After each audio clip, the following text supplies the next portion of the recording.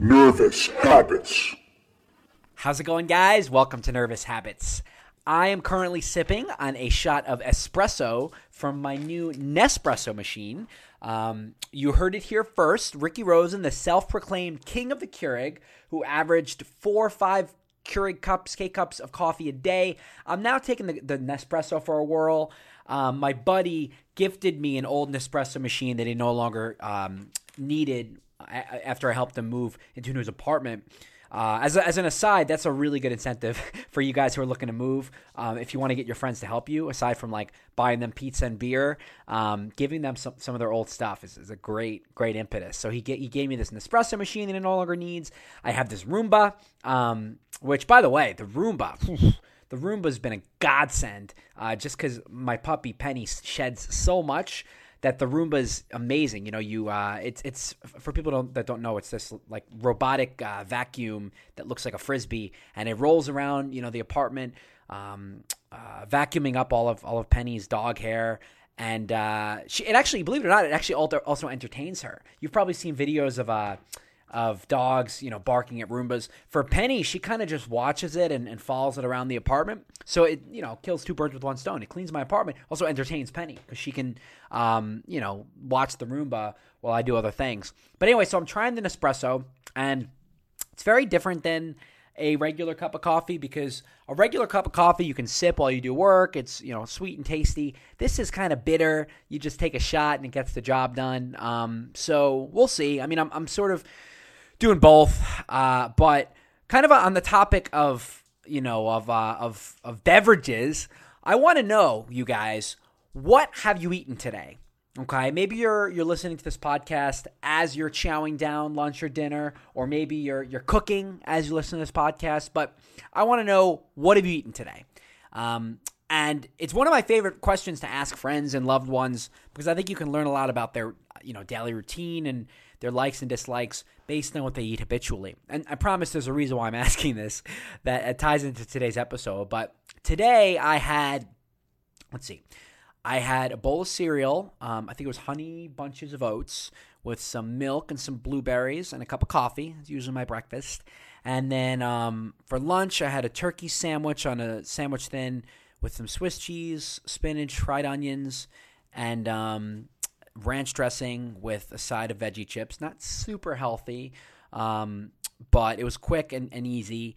And I'll probably heat up some gnocchi pasta with Impossible sausage for dinner with some roasted veggies. I'm trying to cut back on meat following my conversation last week with Stefanos Axios on climate change, and how eating less meat can, you know, help combat that. But the reason why I bring this up, this week I'm delighted to have a guest on to discuss food and nutrition. And this is something that I don't get you know, the chance to talk about a lot on the pod, but I'm super interested in the topic. I binge nutrition books pretty regularly, pun intended. And what's unique about this conversation is it's not just about dieting and weight loss, which is like what most, I think, nutrition conversations are geared around.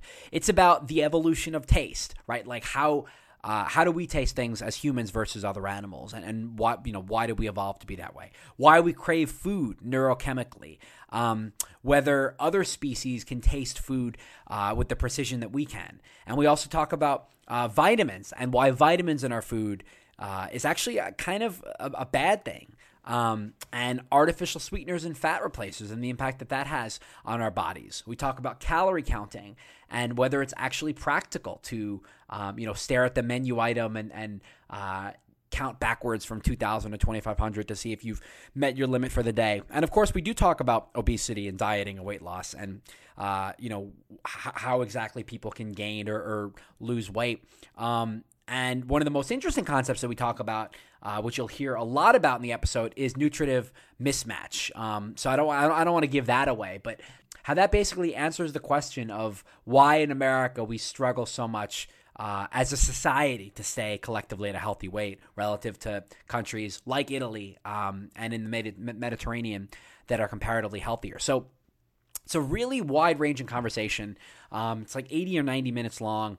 I don't think I cut any of it, which is rare, but there were just so many incredibly interesting factoids and anecdotes that my guest, Mark, shares. I'm really excited to get to it in a minute. Just a little bit about my guest, Mark Schatzker. So Mark Schatzker is the author of The End of Craving, Recovering the Lost Wisdom of Eating Well, and also the author of The Dorito Effect and Steak. He's a writer in residence at the Modern Diet and Physiology Research Center, which is affiliated with Yale University, and his writing has appeared in the New York Times, the Wall Street Journal, Best American Travel Writing, and Annual Review of Psychology.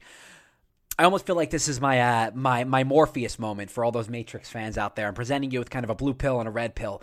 If you want to keep eating what you're eating, whether that's processed foods, refined flours, pastas, cereals, anything you can find in the supermarket, then take the blue pill. But if you want to learn about, what exactly goes into the food we eat in America and why we just can't turn off our cravings for things like potato chips and Oreos, then take the red pill and come with me down this rabbit hole.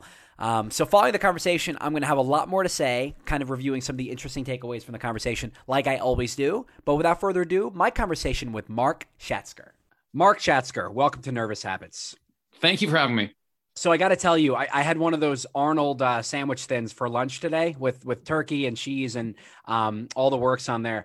And I found myself reading the back of the ingredients for the Arnold sandwich thins after reading your book. Do you find yourself doing that after spending so much time entrenched in nutrition?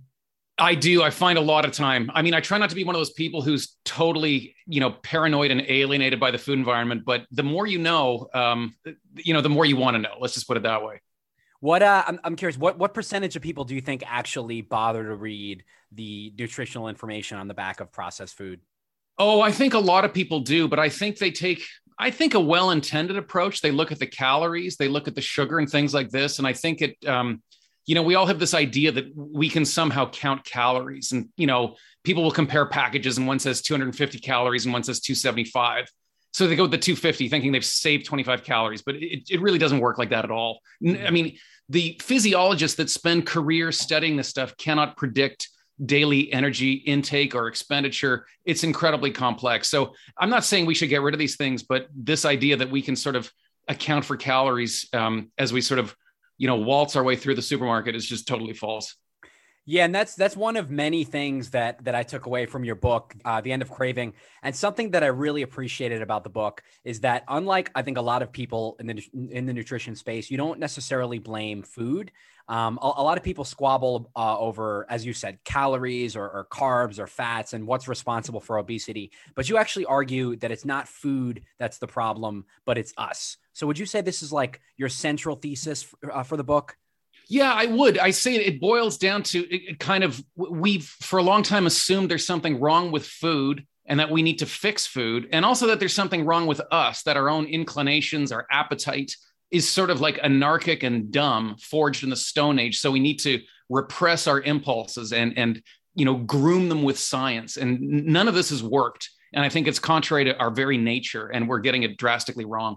Yeah, I couldn't agree more. And the way that you illustrate that in the book is with the case study contrasting American rates of obesity with other countries like Italy. And of course, listeners know Italy is a country that's famous for its pastas and fried cheeses and fatty meats and rich desserts. And yet, as you show, Italians have significantly lower rates of obesity than Americans.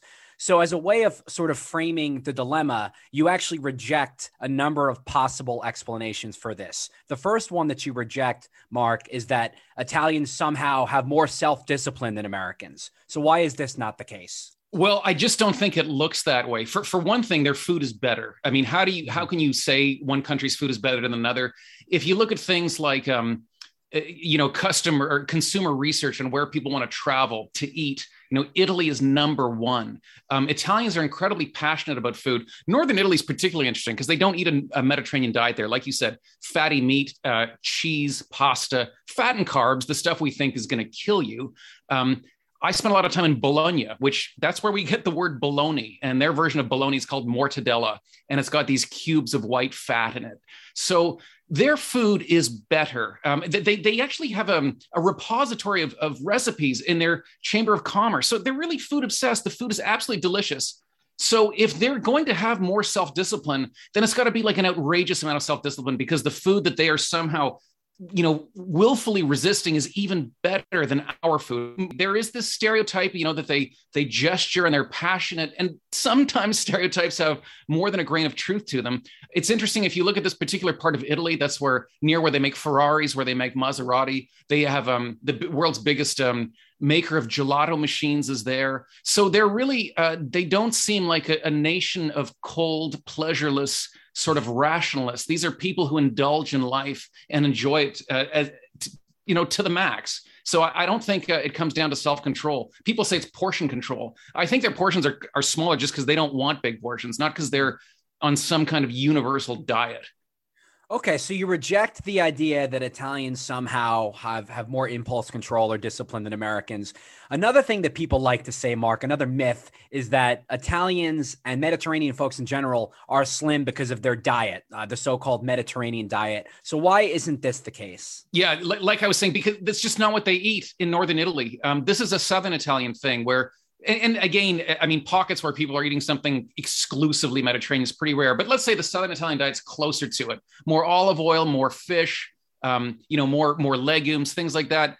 Interestingly, we see more obesity in the south of Italy, not less. Now, is that because of the Mediterranean diet? It's probably because of other things like poverty. But it's just to say that the Mediterranean diet isn't this kind of magic pill. And oddly enough, in northern Italy, where they're eating pasta, cheese, cured pork products, these are foods that we think are really going to fatten you up quickly. And their rate of obesity is astonishing. It's less than 8%, which is, mind-blowing. America, latest rates from the CDC, which are kind of out of date now because the pandemic has added even more weight to our waistlines, 42% versus 8%. It's astonishing. Those are staggering numbers, Mark. And the last sort of explanation that people have potentially to justify this is heredity. The idea that maybe Italians are trim because there's a thin gene relative to the Americas. Is there any, should any weight be allotted to that theory? No, none, because oddly enough, when you take Italians out of Italy, they seem to have a propensity to put on weight. So it's not as though they're genetically, better built when it comes to resisting weight gain. In other environments, they perform just the same as other human beings. So it's not a genetic thing. So I want to get back to the explanation later in the podcast, but there's something about what we do to our food that is different than what is done in countries like Denmark, Finland, Italy, and France. So I want to come back to that. In the meantime, I want to shift to talking about hunger and appetite. This is something you devote a lot of the book to. So what is a person's set point, and how does that impact how we eat?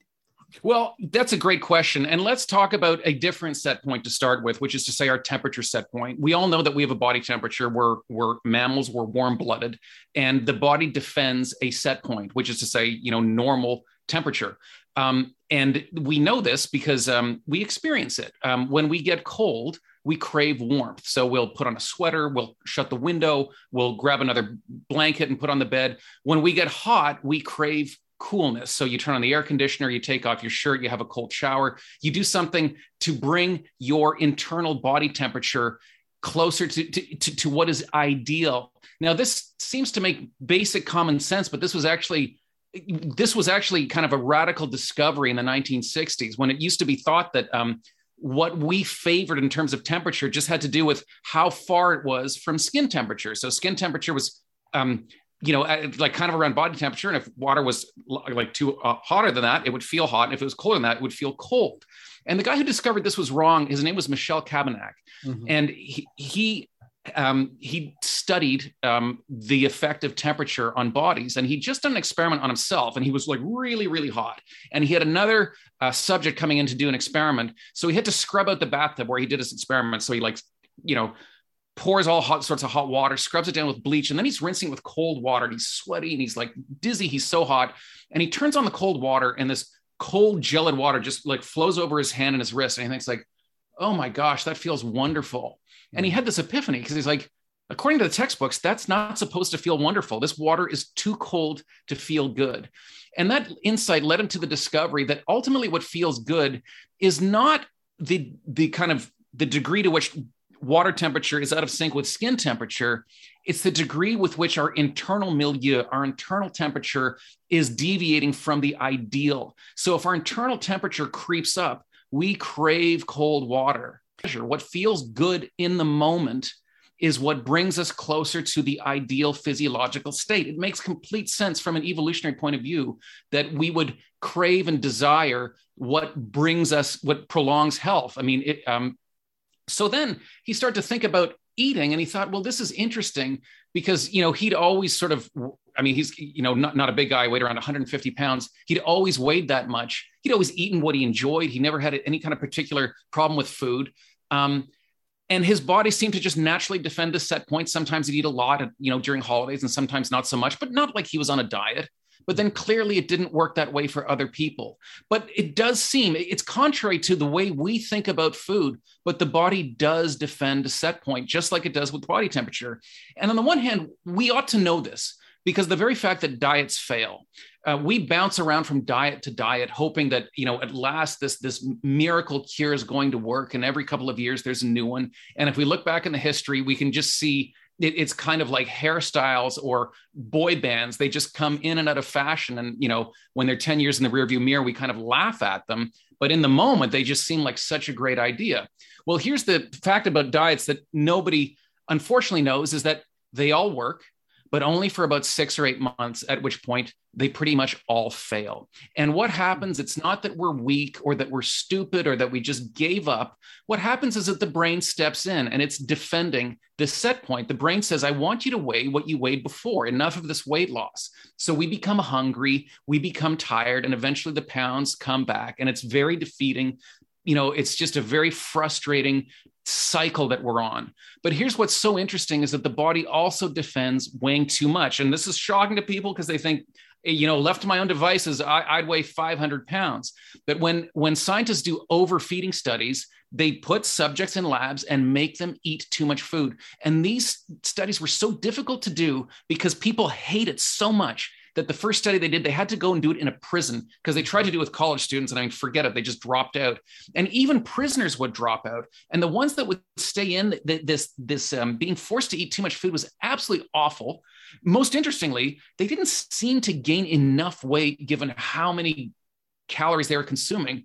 But then once the experiment would end, they would snap back to their old weight, just like dieters snap back to their old weight. So the brain is defending something like a set point when it comes to our body weight, which is utterly contrary to everything we've been taught, because this whole idea of dieting and watching what you eat makes us think that what we eat is under executive control. Like I'm going to wear a blue shirt or a red shirt, and it's not. It's there are powers deep within us that exert a control over us that we don't have control over. And if we want to, figure out how it works, we need to understand it. And that was really one of the big projects of this book.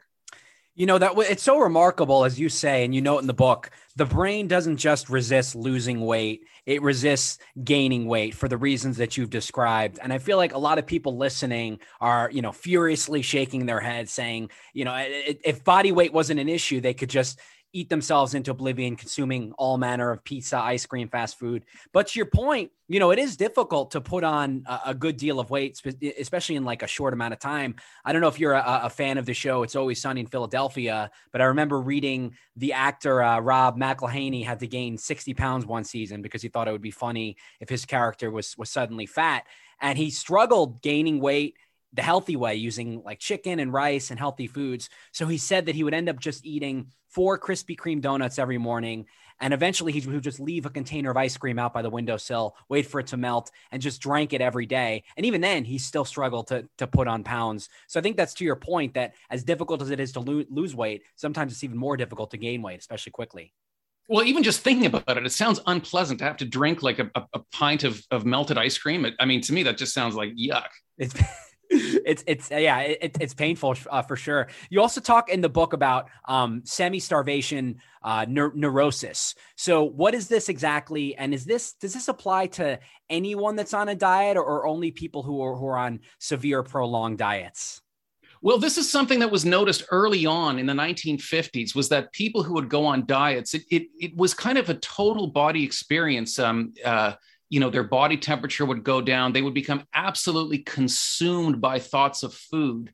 And what they notice is that their reaction to being put on a stark diet is very similar, a slowdown in metabolic rate, a preoccupation with food. What's so interesting, though, is that these people were not in danger of starving, but that is how the brain reacted. So it's as though it considers this higher set point just as, worthy of being guarded as what we would think of as a more healthy or just a lower body weight. And is this why some people on a diet struggle to actually lose weight, because their body's in this semi-starvation neurosis, and when they do consume nutrients and calories, the body almost enters this sort of panic mode and immediately conserves it and stores it as fat or yeah, they call it persistent metabolic adaptation. But there's a couple important points. One important point is that as we lose weight, we have to cut down how much we're eating even more if we want to continue, because as the body gets smaller, it needs a lower amount of energy just to operate, the same way a small car needs less gas than a large car. So that's one difference. But then when they look at a lot of people, I talked about America's Biggest Loser, they seem to require even less energy than would be necessary at that lower rate. So it's as though their body goes into economy mode. It's really trying to be efficient. So that gives you a sense of just what an incredibly uphill battle it is. And the way that you describe it, if I'm following you correctly, is if people are fed more, then their resting metabolism goes up in a sense to overcompensate for the new calories, and their body has to kind of find a way to get rid of unwanted energy. You call this an overflow valve for unneeded calories. And does that contribute to the stagnation that happens when people are on a diet?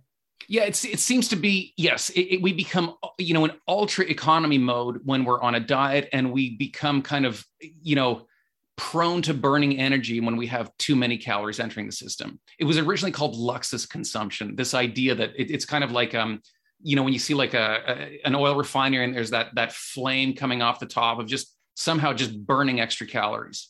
Another really interesting thing on this topic that I learned from your book, and I think listeners are going to be surprised to hear this, is that satiation, the feeling of being full, only happens if food is swallowed. So if you chew, a hamburger and you spit it out, the hunger persists.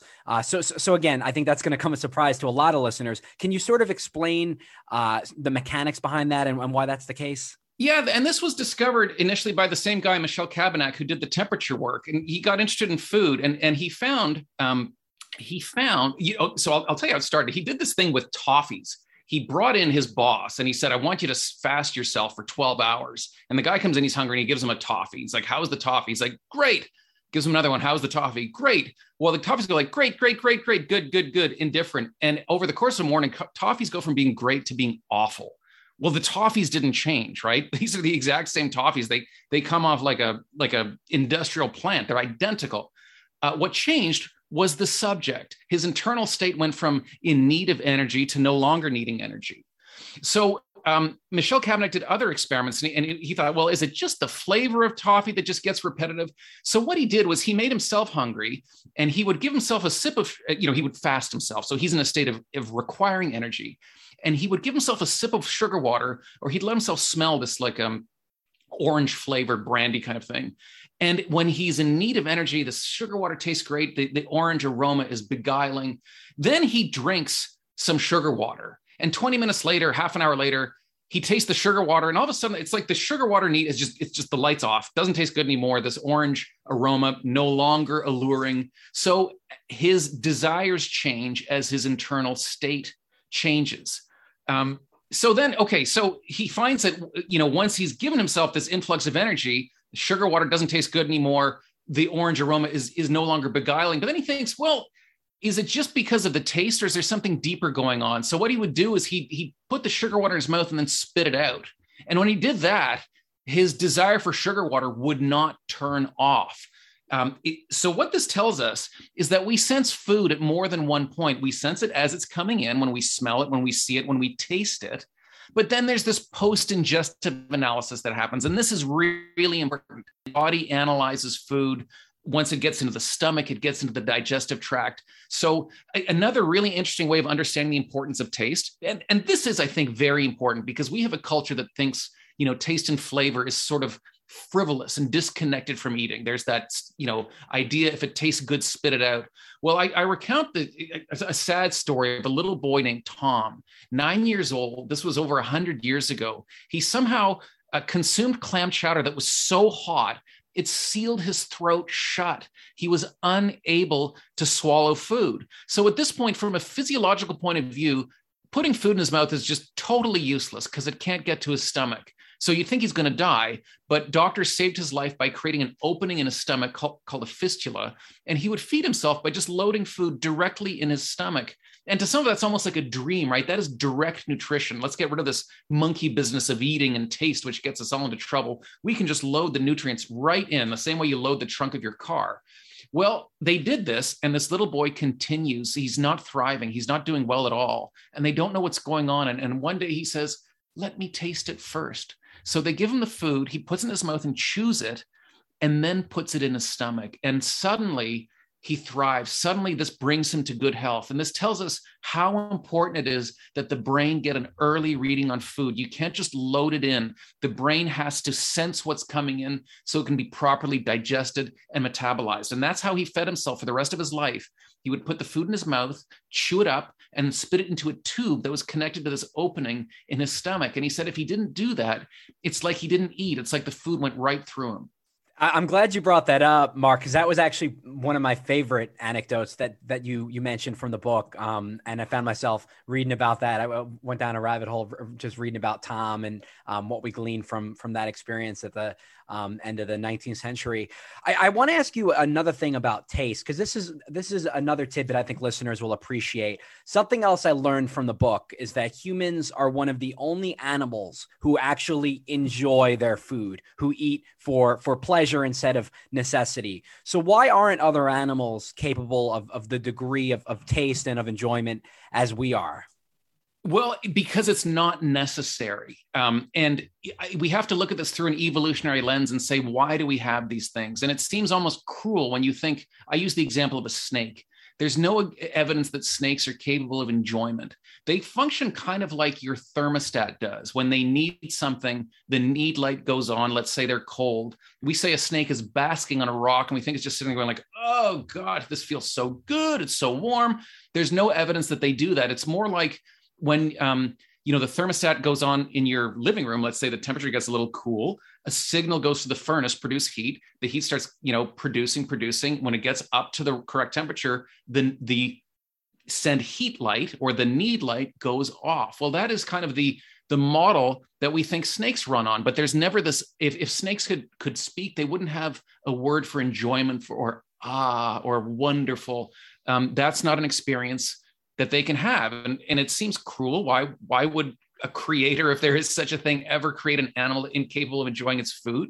Incapable, because snakes don't need to, because snakes are very different than us. They are carnivores. Their strategy for getting what they need is to essentially eat a little version of themselves. That's not to say little snakes, but little animals, because when we eat, we don't just need calories, we need vitamins and we need minerals. We need this very special package that will fill our needs.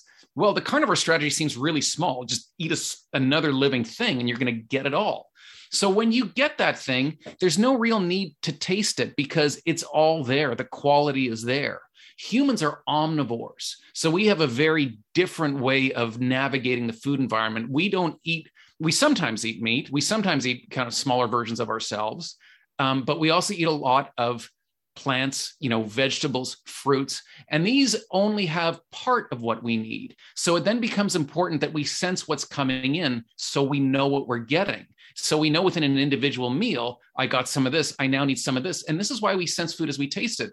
Because if we had to wait until it all got analyzed by the stomach, you'd have to wait 20, 30 minutes before you're like, oh, I think I need another couple more bites, or I should go eat some of this. So the sense of taste is really important in terms of quality control, because we need to know what we're getting as we eat it. And that mechanism, Mark, is actually what you write leads to obesity in a lot of ways, and we'll turn to that in a moment. But I also want to ask you, just comparing the taste function of animals and humans. You talk about how a lot of animals, in some ways, are smarter eaters than humans because their appetite is driven by simply physiological needs rather than a lust for calories. So what exactly did you mean by this?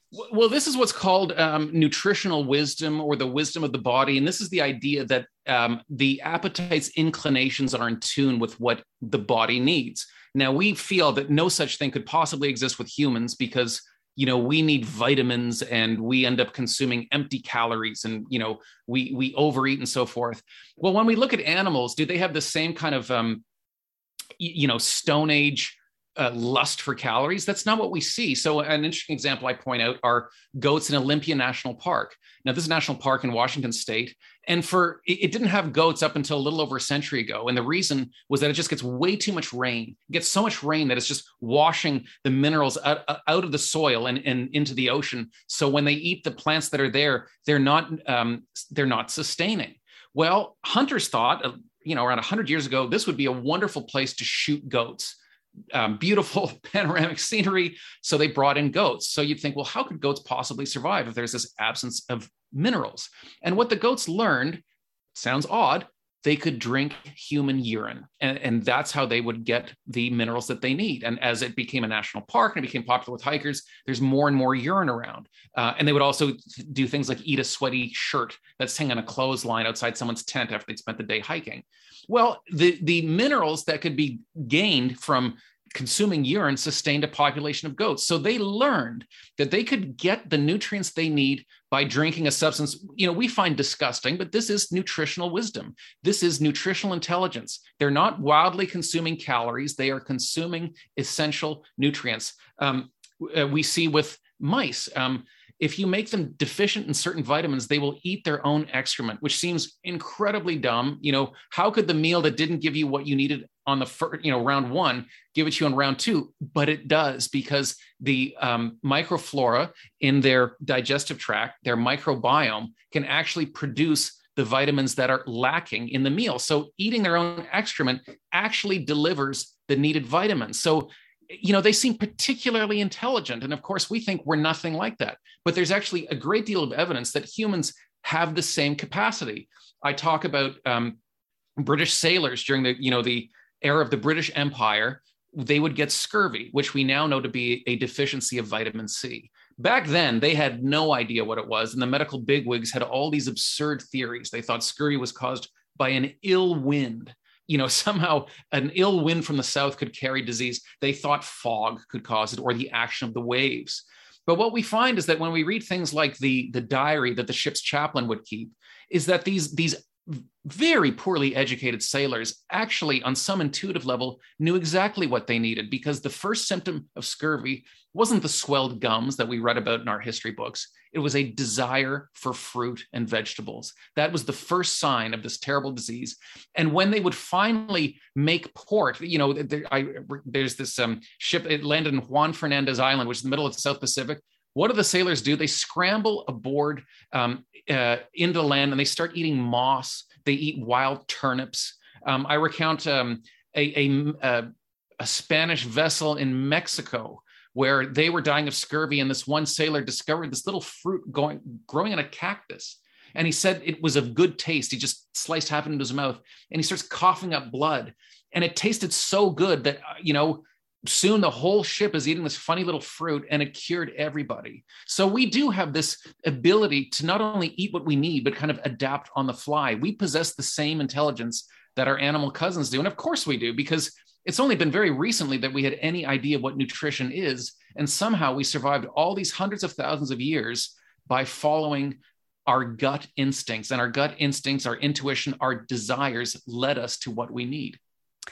So many incredible factoids there, Mark. For people listening, if you haven't learned anything today, you already learned that if vitamins become scarce, rats and mice will eat their own feces, and that goats at Olympic National Park will drink human urine. I'm curious if, and I don't know if you know this, but if humans were to attempt the same sort of behavior as their animal relatives. For example, in conditions of vitamin scarcity, eating their own feces, that probably wouldn't have the same, beneficial outcome for humans. Psychologists in the 70s did research on coprophagia. That's eating your own excrement in people with extreme mental retardation, because this is something that happens. And what he found is he had people in these homes keep track of it. And he found if he gave them a nutritional supplement to their meal, the cases of coprophagia would go down, which is to suggest that perhaps it was being triggered because the meals they were eating were not nutritionally sustainable on some level. The reason I didn't include it is because the number of subjects was so low that it just lacked statistical power. And I wanted to be sure that the science in the book was really, up to scratch. But that's the only example I found where people looked at this in humans. And interestingly, it looks like they found something. And something tells me the IRB wouldn't necessarily approve, informed consent for experiments like that in 2022. Yeah, that's a good point as well. So to me, the most interesting takeaway from the book is the discussion of nutritive mismatch. That's something that I've been thinking about. I mentioned earlier, looking at ingredients of processed food. So you begin that discussion by talking about the experiments done by Dana Small with the different calorie drinks. Can you talk about what took place in those experiments and what we learned from them? Yes. So really interesting experiment. Dana Small, a neuroscientist at Yale University, and she began by asking, I think, an important question, which is, can we create drinks that are as rewarding to consume that deliver fewer calories? And a lot of us think, wouldn't this be kind of like the Shangri-La? We can kind of have our, have this rewarding drink, but fewer calories. The question is, how do you test that? And she came up with an ingenious way. Because normally the problem is if there's going to be fewer calories, like less sugar, it's going to be less sweet and so forth. So how can you test this? And what she did is she created 5 drinks that were all equally sweet. She used an artificial sweetener called maltodextrin. So they all tasted like they had about 75 calories worth of sugar. She then altered the caloric payload by using a tasteless starch called maltodextrin. So one drink had 0 calories. Then I think it went to like 33, 75, 120, 148. So 5 drinks all taste equally sweet. They all have a distinctive flavor, and they all pack a different nutritional payload. She gave these drinks to her subjects. They drink them. Their brains, like I told you how Michelle Cabanach and the post-ingestive learning, they get this opportunity so their brain understands what each drink is delivering. And then Dana Small puts them in the brain scanner and squirts some of this drink in their mouth. And she wants to see which one gets the biggest brain response. Well, because humans require calories, she thinks, she's guessing it's going to be that 148 calorie drink that just gets the biggest brain response because we like calories.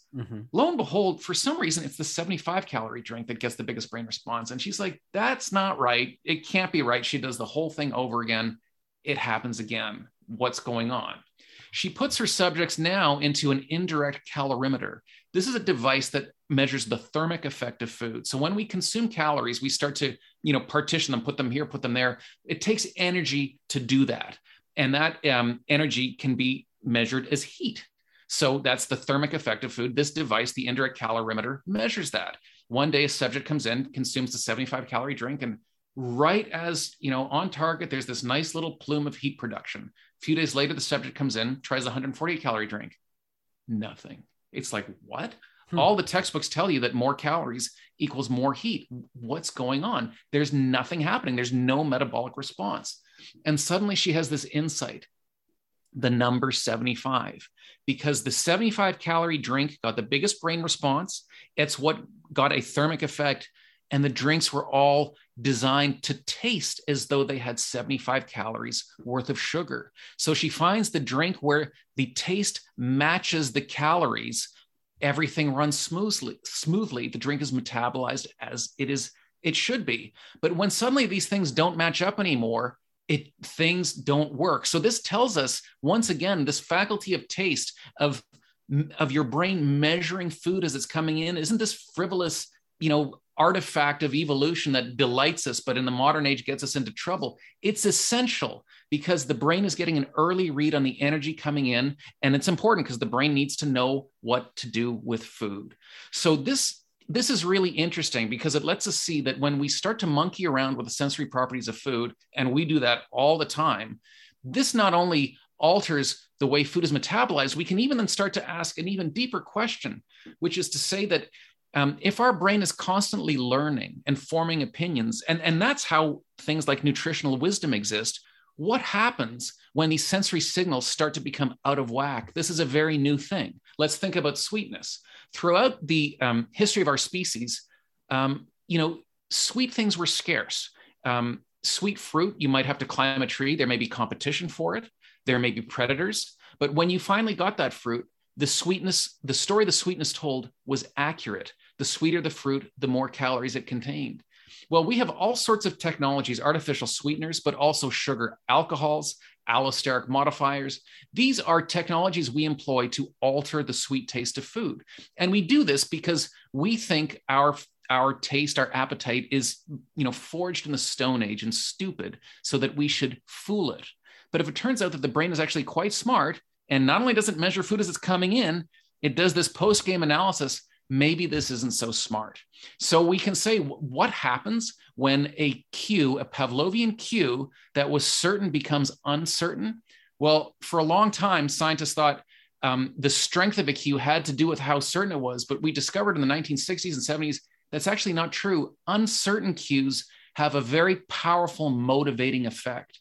And there's a very good reason for it, because when something that you need in nature is uncertain, you work extra hard to get it, because we are programmed to avoid a loss, because a loss means you lose and you could die. So millions and millions of years of evolution have baked in this response. It's not even something we're aware of.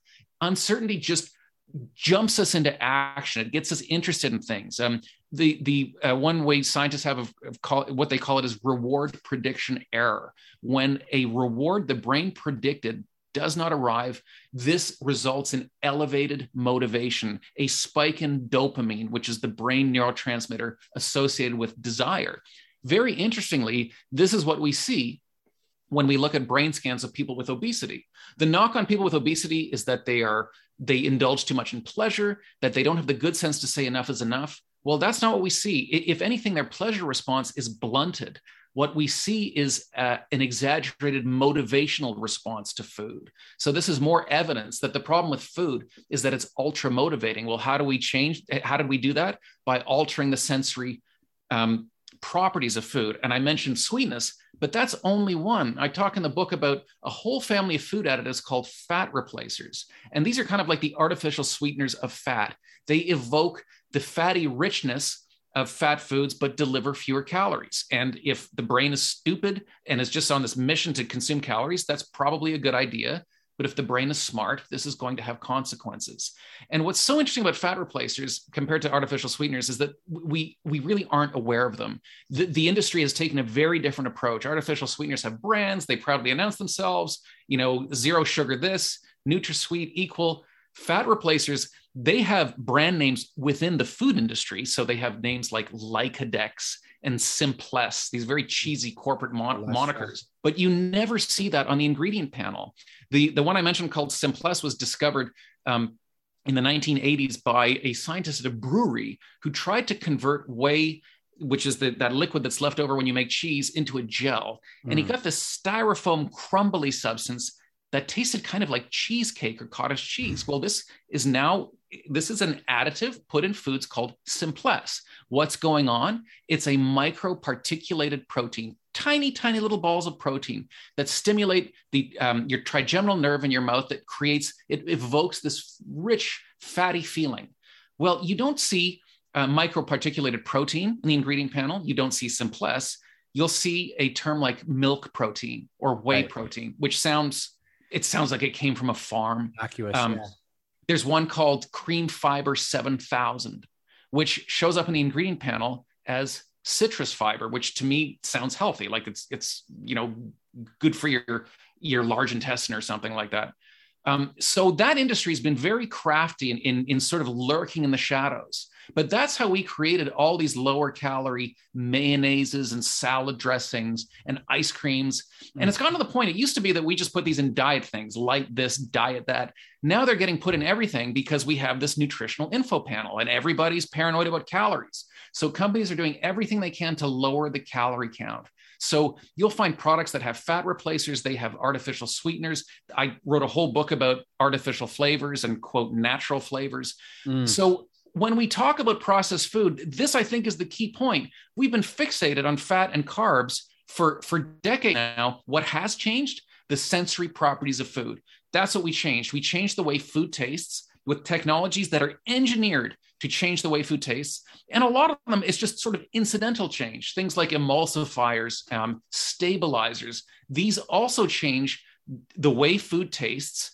We do this because, you want to put a pasta sauce on a shelf. You don't want it to separate. No one wants to buy chocolate milk that has separated. So a lot of these things are just done for the needs of processing, but it changes the sensory properties of food.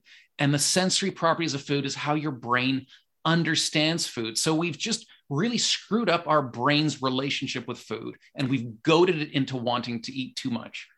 Yeah, Mark, there's a lot to unpack there. I want to get back to what you mentioned about uncertainty and food labeling in a moment, but just to make sure listeners have some clarity on nutritive mismatch and obesity, this is what I'm hearing you say as a result of the Smalls experiments. You're not arguing that an excess in calories makes people obese. What you're arguing is, and this sounds like a game changer to me, you're arguing that the mismatch between the sweeteners and the calories, that's what leads people to obesity, because it makes them feel, it doesn't make them feel satiated, and they have to keep eating in order to achieve that. Is that correct?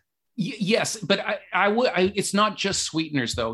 It's the research on sweeteners that gives us this nice data, but there's so many aspects of the sensory aspects of food, artificial fats, fake flavors, that have changed the sensory properties of food. So, I do believe in calories in, calories out, insofar as if you consume more calories than you need, you will gain weight. But the question we have to ask is, what would motivate this intelligent brain that has a set point to want to eat more? That's the central question. And it's when we have this nutritive mismatch, when what we think we're getting doesn't match what we're getting, that alters the brain's relationship with food, that jolts it into an elevated state of desire to eat.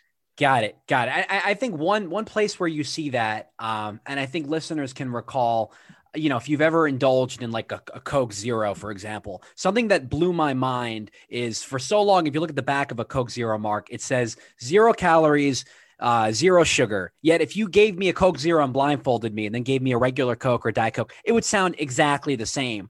So basically, what you're saying is the reason why Coke Zeros is able to have 0 on their packaging, 0 sugars and 0 calories, is because the artificial sweeteners are being hidden. They're lingering in the background in these other things that are then affecting our sensory system in a different way. So it's not necessarily, beneficial for folks to be indulging in a Coke Zero compared to a regular Coke.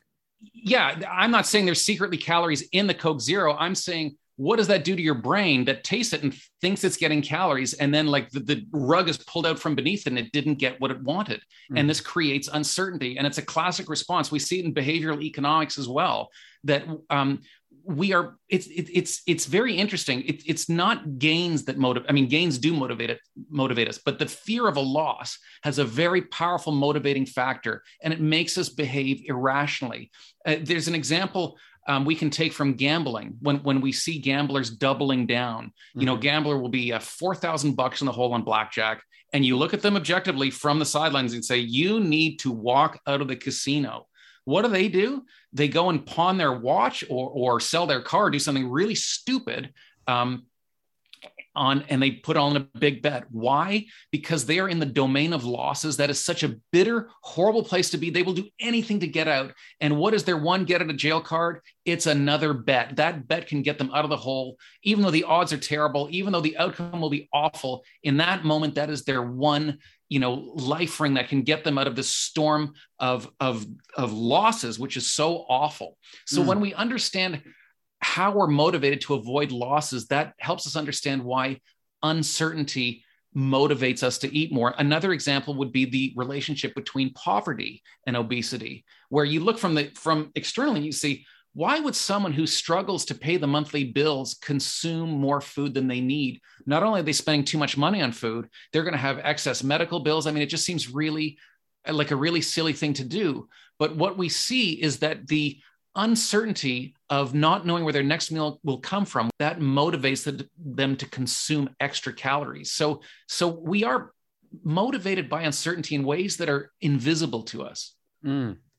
And going back to the issue of uncertainty, so you talk in the book about intermittent rewards, like, as you say, gambling and slot machines, and how that leads to higher dopamine responses. And we don't have to get too much into that because I discussed dopamine with a behavioral neuroscientist a couple episodes ago.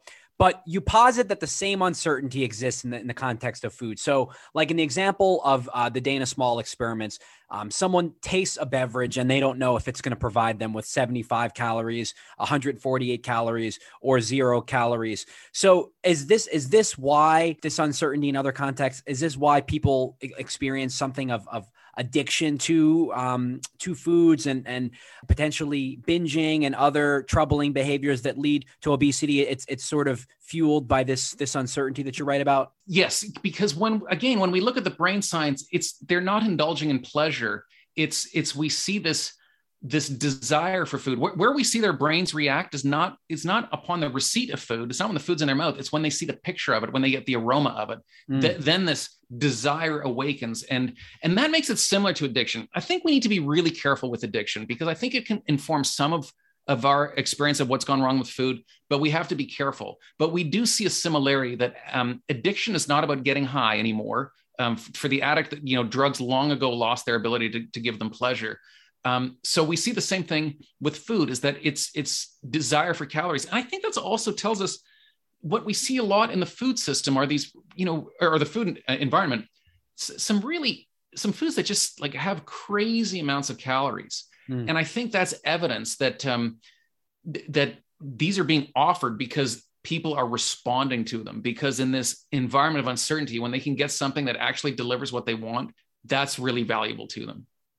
It's interesting. You talk in the book about how calorie counters have become a fad and a new innovation, and how the science is kind of mixed as to, whether knowing how many calories are in each menu item lowers the amount that people eat. But I almost think from a policy perspective, putting up the number of calories can be misleading in the sense of something that has a lot of calories, Mark, might still be really bad for you because it contains these other fake fats or artificial ingredients or flavorings, whereas something that has fewer calories, where something that has more calories might actually be better than you. So it does seem like calorie counters don't necessarily tell the full story.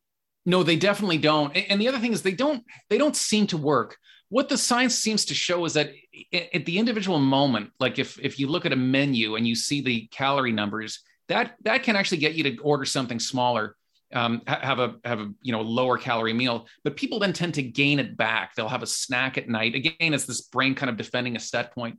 But the other thing too that's interesting to think about this whole idea of counting calories is the brain keeps track of things, but not on a day-to-day level. So when we look at data where scientists have really monitored what people eat and what they expend in any given day, it never matches up. It's always totally out of whack. And it just seems like this yo-yo roller coaster, eat a lot one day, not much the next. Over time, it's amazing at how good the brain is at controlling body weight. I talked about the study in the Beltsville study where they monitored, there's this data from a single woman and they show her, what she ate and what she expended over the course of a year. And it's just all over the map. I mean, during the holidays, she's just having these insanely indulgent meals. But then there's these other days where she just doesn't seem to eat much.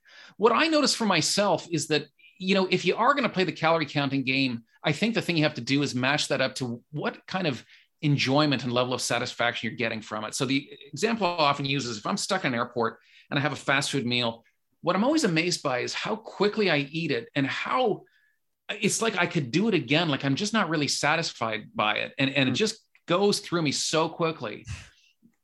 5 nights later, I'm back home. It's a Saturday night. I grill a steak with my wife. I'll fry potatoes and duck fat and I'll make a Caesar salad and have more than one glass of red wine. That's a pretty indulgent meal. It takes us way, way longer to eat that meal. But then the most interesting thing is the next morning, you'll have a really light breakfast. You're just not that hungry. Mm-hmm. So I think we have to understand our relationship with food. We weren't designed to be calorie counters. We were designed to eat food, and we were designed to respond to the sensory aspects of food. And we've done so much to just muddy that relationship.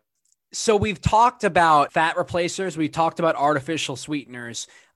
Perhaps the most controversial, the most surprising additive to our foods that you posit might be inadvertently contributing to obesity is vitamins. And this in some way addresses the puzzle that we introduced at the beginning of the episode, and that you talk about in your book of America versus the rest of the world, that vitamins being added to our food might be a contributing factor here. So, that is kind of counterintuitive, Mark, because, we're taking multivitamins. It's bizarre. I mean, let's face it. It's totally wacko vitamins. Like, what is this guy talking about? I'll be the first to say that I took this very seriously, because on the surface, there's been so many wacko, bizarre theories about what's contributing to obesity that I didn't want to be yet another person coming up with something crazy. But I think the case is very strong. Yeah, for sure. And just to be clear, is it all vitamins, or is it just a subset, vitamin B, vitamin C? It's the B vitamins, the B vitamins that are involved in energy metabolism. And this is a big story, but I think it really tells us where things went wrong, not only on a metabolic level, but on a cultural level. Mm-hmm. So I want to tell the story by, turning the clock back more than 100 years to a time when there was an epidemic. Well, we're facing two epidemics right now, COVID, but also obesity. Well, back then there was this epidemic of a disease called pellagra, started hundreds of years ago in Italy. And pellagra means rough skin in a dialect of Italian. And that's how it started. It usually started with a farmer, more likely a farmer's wife. And it would start with like a skin scale, and it may go away. Next year, there would be more, and it would progress. These poor people would be covered in these awful skin scales. They'd get terrible diarrhea. They'd lose their appetite. They would become delirious, demented. They would eventually die. And it was a horrible disease. And just like what's so similar is just like with obesity, there was this, rotating cast of experts who all knew exactly what it was. And boy, did they have some strange theories. Some said it was spores that get into your skin, into your blood, and burst into flame. Some said it had to do with how far you live from a river. If you're too close, that's good. If you're really far away, that's good. But there's this like Goldilocks zone where that's not good. Jews never got pellagra. Divorcees didn't seem to get pellagra, but somehow being married made you more likely to get pellagra. Some people said it's infectious. Some said it's being carried by insects. There was a sandfly club versus the mosquito club. There was just raging disagreement. Well, the mystery was solved by an epidemiologist named Joseph Goldberger, who theorized it had something to do with diet. And he came to the sanatorium in Georgia and he said, don't clean it up. Don't wash those dirty sheets. Don't mop the awful floors. And he changed what people ate. And they thought, this guy's nuts. He's making people eat like milk, cheese, meat. He gives them nuts. The nutty doctor gave them nuts.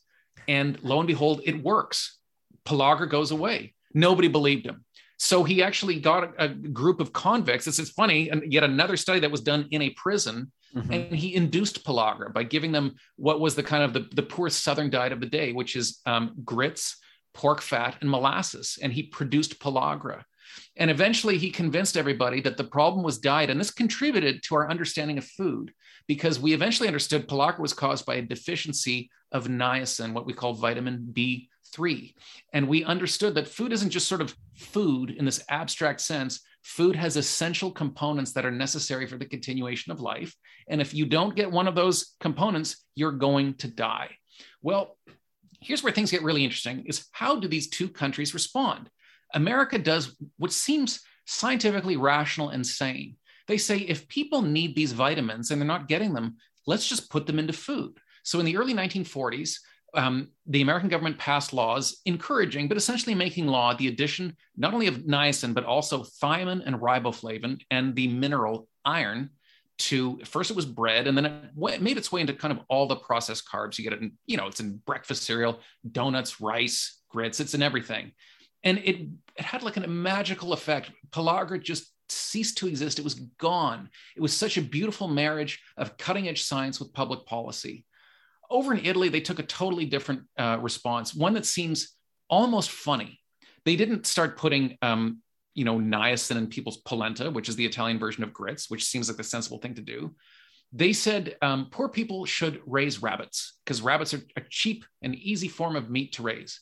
They said there should be communal bread ovens so we can, all bake bread as a community. Some people even said people with pellagra should drink wine, which is just like, are you kidding me? These people are dying of a nutritional disease, and you say, yeah, vino. But well, here's what's interesting. The Italian approach also worked. Didn't work as quickly, but Italy literally ate its way out of a nutritional deficiency. Well, now you fast forward the clock more than a century, and things could not be more different. The American South graduated from one nutritional disaster to another. The pellagra belt of 100 years ago is now the obesity belt or the diabetes belt. And if you look at the South on its own, it's as though humans just can't win when it comes to food, that you're either going to starve or eat yourself to death. But then you look at Northern Italy, and this area that used to be, ravaged by pellagra is this kind of paradise now where they eat one of the most wonderful diets in the world. You know, people all over the planet fly to Italy. They get a ticket to Bologna so they can eat as the Italians eat. They just say, I want to have what the locals are having. Their food is so delicious. And yet they have such a wonderful relationship with food. Like I said, the rate of obesity is less than 8%. So I think there's two things to look at here. The first is a cultural difference in how our two cultures look at food. Americans looking at pellagra concluded two things. The first is that food is imperfect, that food can lack what we need to live, so food needs to be fixed. And we fixed it initially with those vitamins. And the second is they looked at our appetite as being stupid, and we don't know what's good for us, so we're going to go in and fix what's wrong with food. And also, we also have this long-standing attitude of mistrusting the pleasure of eating and mistrusting our urges. Italians saw it completely differently. To them, it was obvious that pellagra was a disease of poverty. Food wasn't the cause. Food was the cure. And what people needed was better access to food. Well, if you look over the centuries and you look at Italian food culture today, it is animated by a love of food, by a willing indulgence in it that we find almost frightening and alien. If you've ever seen an Italian cook, this gob of butter they'll put in a pan before they cook something is almost like traumatic to a North American, because we've been, just coached to fear these things. What I found so interesting, I went to a bean festival in Italy, a little town called Lamon that grows 4 types of a Borlotti bean. And they will tell you this is the absolute best bean in the world. And I got there and I asked this guy, Enzo, selling beans, how do I cook these things? And he's such a purist. He says, boil them and dress them in a neutral vegetable oil. So he didn't even want the flavor of olive oil to corrupt the purity of these beans. But then, a woman steps in and says, I'd include an onion when you boil it. And someone else says, some garlic, sage. And once again, a discussion, a disagreement emerges. There's 4 different kinds of these beans. So then they start to get an argument, which is the best bean. And I'm like, everywhere I go, people argue about food is the universal human condition. But there's a stark difference, which is that in Italy, the argument is what is the best recipe? And they argue passionately. And this argument has resulted in such a wonderful food culture. In North America, what's the argument? It's about carbs. It's about calories. It's about fat. It's about insulin, as though we are all these, egg-headed nutritionists with our white lab coats on, that we know we have just perfect knowledge of all these scientific attributes about food. We know nothing about this stuff. It's a joke that we carry on with this language. We have no clue what we're talking about. And meanwhile, we're so afraid of what the Italians are openly indulging in, which is the pleasure that food gives us. So if we look at, the story begins with vitamins, but so many of these things I talked about, artificial sweeteners, fat replacers, that's us saying there's something wrong with food and there's something wrong with us, and I'm going to fix it. That has never worked, and it's getting us further and further away from what does work, which is eating and enjoying real food. But now let's get back to these actual vitamins that I talked about, because I also asked the question, is it possible that adding something that we consider vital, that word is in vitamins, could have had some unintended consequence? And this is where things really begin to get interesting. And where I looked next was livestock nutrition, the story of pigs, because pigs, of all the animals we raise, pigs are the most like us. They're warm-blooded mammals that have one stomach, not like cows that have a whole bunch. We don't ruminate like cows. And they're omnivores. They eat plants. They also eat animals. Well, let's look at pig farming in the early 1950s. The goal of the pig farmer back then was to get their pig big and fat quickly, because the less time it spends on the farm, the cheaper it is to raise, the more margin you get, the more money you make. Well, farmers knew if you want to get your pig big and fat quickly, what do you feed them? Corn with some soy. But that's not all you can feed them, because that's kind of like what those Southerners were eating, 50 years earlier. So they knew that if you want your pig to survive and not get a pig version of pellagra, you send it out to pasture where it eats things like alfalfa, a green plant, and that's how it balances the diet. Well, in comes B vitamins, and that changes everything. There's this great study I found where they take a group of pigs and they give them this diet of corn and soy. And when that's all they get, they do terribly. They eat a ton of food. They get terrible diarrhea. They don't gain any weight. And then one by one, they start to add in these B vitamins, and you see the growth curve just takes off. And this is what changed farming. We talk about confinement farming. We talk about commodity farming. This was all made possible by the discovery of B vitamins, because it meant you don't need to send your pigs out to pasture. You don't have to cut that pasture and chop it and feed it to the pigs. You can give them this rocket fuel feed and dust in these B vitamins, and the growth, it was matchless. And that changed, pigs were rousted off pasture. That was the old way of doing things. I found these pamphlets where they would say the pig has a reasonable ability to balance its diet, but there's a new way to get, quote, optimal weight gain. And what is that? It's processed carbs with B vitamins. What is special about B vitamins? They are the energy metabolizing vitamins. This is important because humans are not like machines. If you want your car to run, you give it fuel. If you want your laptop to run, you plug it in, you give it fuel or energy. We can't just run on energy. Calories alone aren't enough. We need the B vitamins to metabolize that energy. And if you want to create a rocket fuel diet to optimal weight gain, you need dense calories. But if that's all you get pellagra. So right. You also need to add in the B vitamins. So the recipe for getting pigs fat quickly is to give them a super high calorie diet with the B vitamins necessary to metabolize those calories. Well, we did the same thing to our diet unintentionally, thinking it was a good idea, but now we dump in these B vitamins with our processed carbs. And it started with enrichment. That's what it's called when the government does it. Mm-hmm. When companies do it, it's called fortification. It's the same thing. It's just dumping vitamins into stuff. And, the United States is distinctive because it has voluntary fortification. So companies can just put this stuff in whenever they want. So we look at breakfast cereals that have insane amounts of vitamins. There's no food in nature that can approximate this. There's vitamins in energy drinks. There's vitamin water. We put it everywhere. So we know that on a physiological basis, if you're going to consume and metabolize a lot of calories, you need a lot of B vitamins. And that is the environment that we have created. Mark, I want to go back to breakfast cereal for a moment, because this, I think, is illustrative of the point that you make about how people are consuming too much niacin, for example. And you say that the average American consumes triple the amount of required niacin, essentially the equivalent to that of a 550-pound man. And for me, I used to always think, when I looked at the back of a cereal box and it said, 200 to 300% daily value of vitamin B, thiamine, niacin, riboflavin, I used to think that was terrific. I'm getting 2 or 3 times more than I needed. But what I'm gleaning from the conversation is that sometimes getting too much of these vitamins, too much of a good thing, might actually be counterproductive, might actually not only be preventing the vitamin from having a positive impact, but leading you down the road where you're eating too much. Is this why people should be wary of the 100, 200, 300% daily value on the nutritional label? Here's what's also interesting is there's this common idea that we're eating too many empty calories. Mm-hmm. Well, if that were true, we'd have pellagra if we were eating empty calories. So we must be getting these vitamins. So if you think of something like a soft drink, which really is empty, it's just this this liquid caloric drink. We need to be getting the vitamins to metabolize those calories from somewhere. So I think where it gets most interesting is when we were talking about early on about the fact that we're omnivores. Mm-hmm. We weren't designed to eat this way. We were designed to eat lots of different foods that have lots of different things in them. So when we create these artificial confections that are high calorie, but also high in vitamins, that's just a situation that didn't exist. We're kind of tweaking the diet in a way that produces maximum weight gain.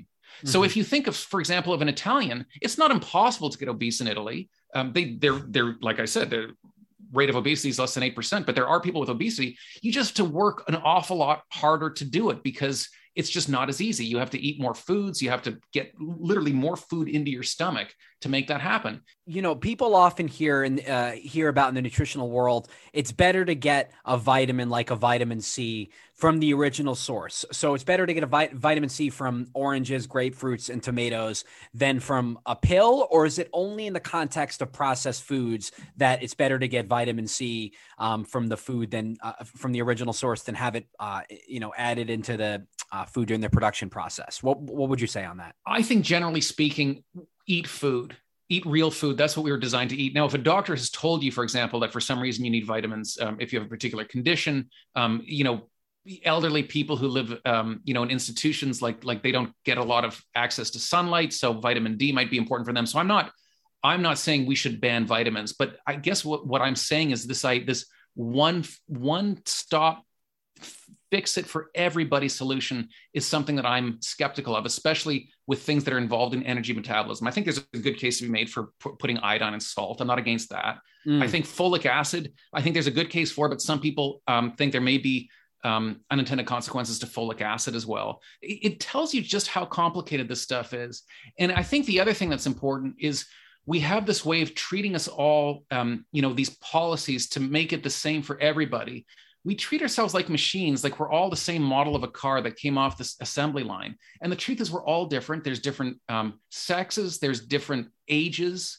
A pregnant woman has different needs than a woman who's not pregnant. A child has different needs than an adult.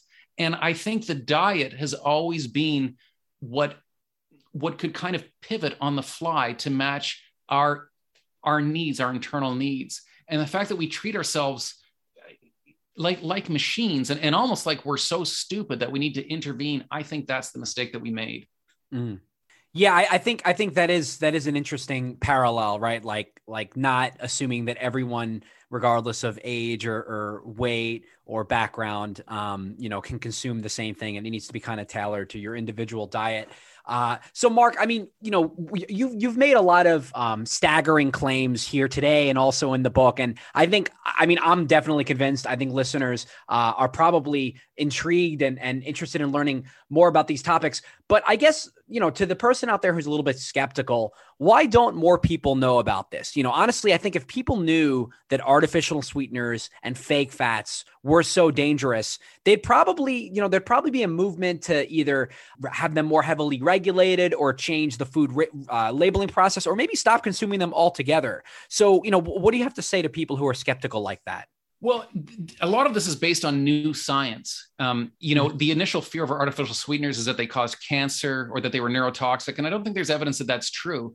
I think we have to look at the more subtly and have a more complex understanding of how appetite and how the brain forms a relationship to food. So this is all new. This is research that is quite young. It's just this is the beginning. What I'm hoping is that this changes the food conversation, that we get off this kind of this repetitive cycle of bouncing from diet to diet and start to understand how the brain understands food. So I would say to anyone who's skeptical, it's good to be skeptical. I think they should, look at the science and look at themselves and the way that they react to food.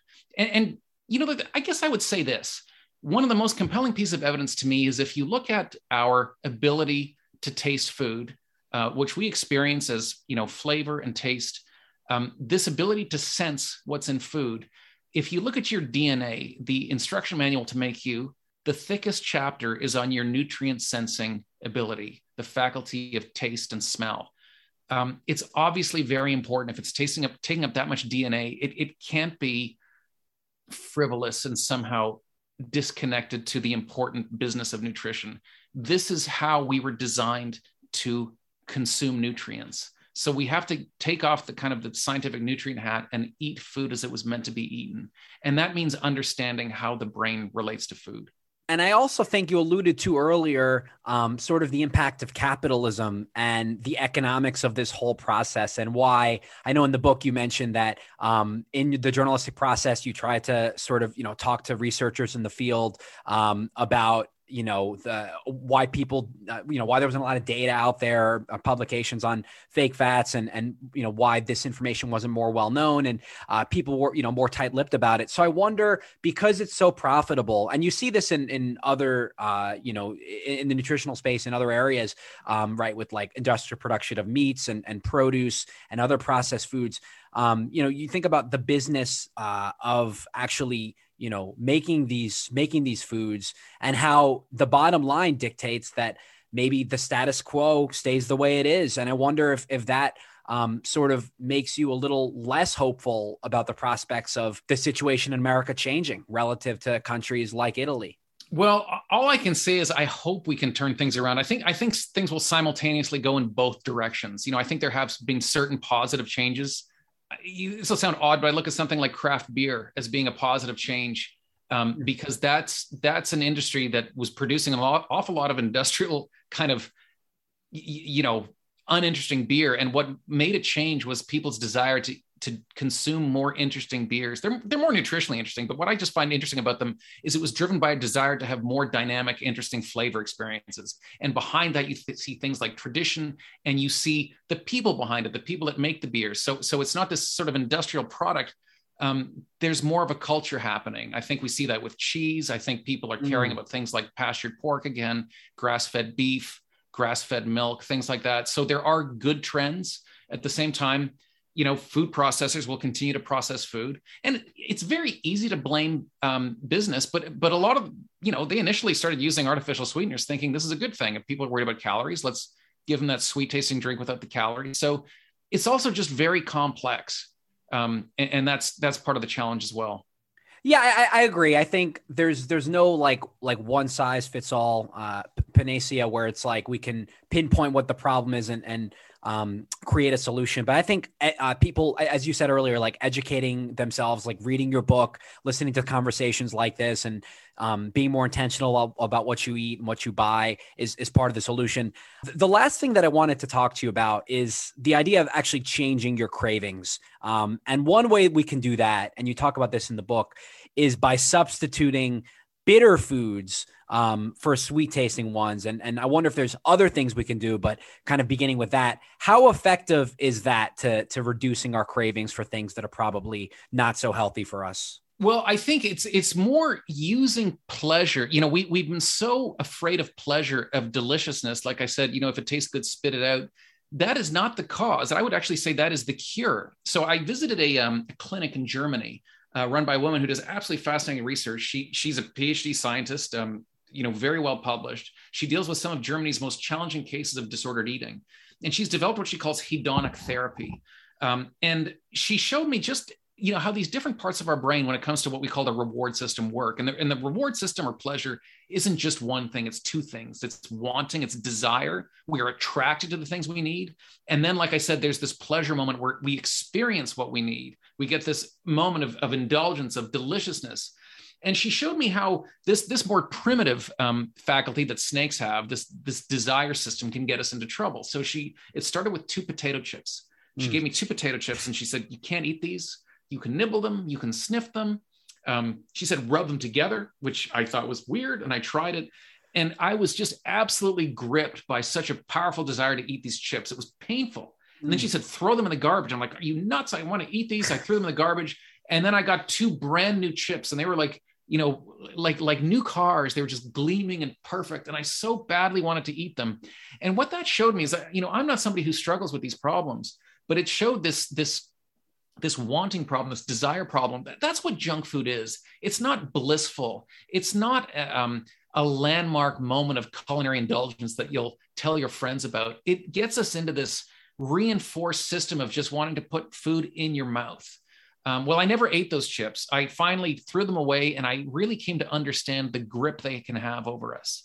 Then she ignited this other part of our brain, the liking part, the pleasure indulgence part. And she gave me a little square of dark chocolate. And she said, just, put this in your mouth and let the heat of your body slowly melt it. And I did. And instead of being jacked up and wanting to stuff my face, all of a sudden, everything slowed down. And I just let this chocolate take me on its journey. And it was amazing how much pleasure this tiny piece of chocolate could deliver, and how different it was from the chips. These are both things people might abstractly say, I like chips, I like chocolate.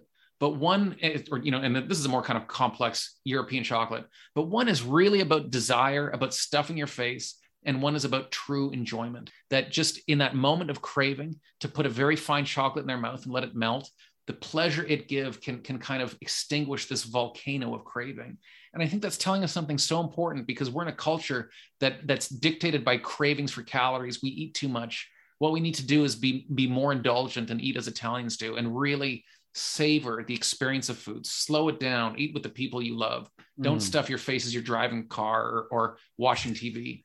Italians eat fewer calories than we do, and it takes them twice as long to eat them. So that tells us their act of eating is a very different behavior than ours. And you alluded to the chemical, sort of the neurochemical mechanisms underlying that. I spoke to Daniel Lieberman.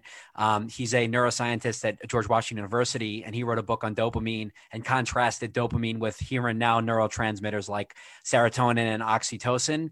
And I think that goes to the whole wanting versus liking duality that you allude to. Whereas, wanting fast food, wanting a Big Mac or potato chips, that's sort of a dopamine fueled response. Whereas liking something like a dark chocolate or something more rich, that's actually probably more salient and also satiates you more. Like you say with potato chips, I have a stack of chips right here. I'm also guilty myself. If you have a bag of potato chips, you're probably not going to feel full. You're probably just going to want to have another bag of potato chips. Yeah, and you feel kind of gross afterwards. You don't walk away from that feeling, light on your feet and good.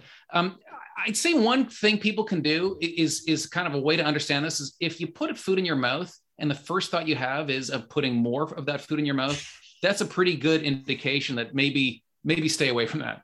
But if you put something in your mouth and you are, it brings you true pleasure, those are the foods we should be focusing on. That's excellent advice. So by doing this, Mark, you think that people can reprogram their brains over time so as to no longer crave things like deep fried Oreos or French fries, fatty foods like that, and actually crave vegetables and fresh produce and meats and things of that nature? Well, I think they'll crave both. I'm not afraid of French fries. If French fries is all you eat and you're eating way too much of them, that's a problem. Mm-hmm. But I think when you look at what Italians eat, it's not just, red peppers and lettuce. They have some very indulgent foods. But I spoke to one of Anya Hilbert's patients, and she told me how her cravings had started to change, that she used to really love cake, but she started to understand that cake was kind of, whispering promises that it never delivered on, that it never truly delivered what she was hoping from it. And that she learned new cravings, that she liked she grew to love rutabaga, for example. And she liked, one thing she grew to love was fruit in plain yogurt. She loved how the tartness of the plain yogurt, and then there'd be this burst of sweetness when we bite into the fruit. So I think that's a good example of how we can adjust our palates and change our relationship to how we enjoy food. I also wonder, we talked earlier about semi-starvation neurosis. You can almost undergo a form of biohacking potentially. And I don't know if you agree with this, but take your body at a state when it's very vulnerable, like after intermittent fasting or something like that, when you're on a diet you haven't eaten in 6-7 hours. And the first thing you feed it, instead of, having a turkey sandwich or an ice cream cone, the first thing you feed it is beans or chickpeas or kale, as a way of sort of conditioning your body to enjoy and to crave those foods, as opposed to, foods that aren't good for you. I don't know if that's effective. Just kind of thinking off the top of my head. Well, sometimes you get little tidbits like that in culinary culture. It's interesting to see what Italians eat first. What I'll often do, for example, is as I'm cooking, I'll roast some broccoli, roast in the oven with garlic, squeeze a lemon, some Parmesan cheese. When you're at your hungriest, that's just absolutely delicious. And then you have, you might have your steak and mashed potatoes or whatever. When it's on the plate next to the steak and mashed potatoes, sometimes it loses. But when you have it first, you eat lots of it. It's delicious. So sometimes it's also a way of understanding how your brain works. And yeah, I don't know if that's biohacking or just being crafty. I love that. I love that. And I think that's one thing that listeners can do to maybe, reconceptualize how they're eating, maybe snack on vegetables or something like that, as opposed to waiting for the main course. Yeah, Mark, we could talk about this stuff for hours. And to everyone listening, definitely check out Mark's book, The End of Craving, Recovering the Lost Wisdom of Eating Well. I mentioned him before the podcast. It was one of those books where when you're really enjoying, reading about something you're interested in, you kind of take it slow, you stop, you tell your friends. I was sort of enthralled by some of the things we spoke about, like nutritive mismatch and artificial sweeteners. A lot of my friends are interested in this stuff, so we were sort of debating. They were asking me questions about impossible foods and what the application would be there. So check out Mark's book on Amazon or anywhere books are sold. I'm sure my listeners also want to know where they can go to follow your work and to learn more about what you do. Yeah, so I'm on Twitter. I'm on Instagram. I have a website. I don't, update it maybe as much as I should, but at some point I'll get around to writing yet another book as well. And they'll, if they're interested in this, they'll probably find my previous book, The Dorito Effect, interesting. I was just going to ask you about the Dorito Effect. I know we didn't speak about it, but is that more tailored to flavorings and? Yeah, that's like really the story of flavor technology, how the flavor in food has changed. I can promise you I'm going to check that out because I love learning about this stuff. Mark Schatzker, this has been an absolute blast. Thank you so much for joining me. Thanks for having me. Really enjoyed it. There you have it, guys. That was my conversation with Mark Schatzker. I don't even know where to begin because there were so many incredible takeaways from our discussion. I guess a good place to start is the whole notion of set point that Mark was referring to, which is the idea that humans, no matter how much you eat or how much you diet, right? We have a preferred setting, almost like a temperature, like Mark referred to. And most people's weight never really falls too far below or rises too far above that set point, whether that's like 150 pounds or 200 pounds, whatever. And that's why, as Mark said, in the experiments done with prisoners and with college students, it was really difficult for those people to overeat over a long period of time, and how it just wasn't really sustainable. And he also talks in the book, and I think he mentioned this briefly in our conversation, people who do have a couple days a month or days a year where they consume 2, 3, 4 times as many calories as they usually do, it doesn't really affect their weight all that much because the next day or the days following, they're probably not as hungry, so they consume less, and it all kind of balances out, which is why, as Mark said, every diet works not for long. He mentioned like the 6-month period of time where your body sort of restores back to its homeostasis.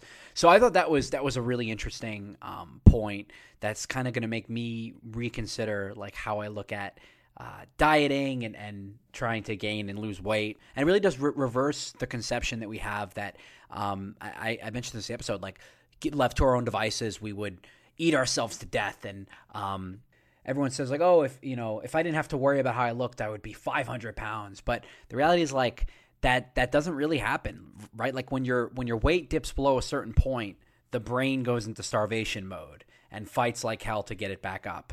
And if it rises above the set point, as Mark says, the brain also fights like hell to bring it back down. So just sort of reframing how we think about that. And then the whole idea of nutritive mismatch is kind of remarkable. In the Dana Small experiments that we spoke about, you would expect that people would prefer the taste of the soft drink, the sugar water with the highest number of calories. But essentially what we like is when the sweetness, when the nutritive content matches the amount of calories, and it all hums along like a fine-tuning engine. And when there's a variance between what the tongue sensed and the stomach received, that's when you have this mismatch and the metabolic process shuts down.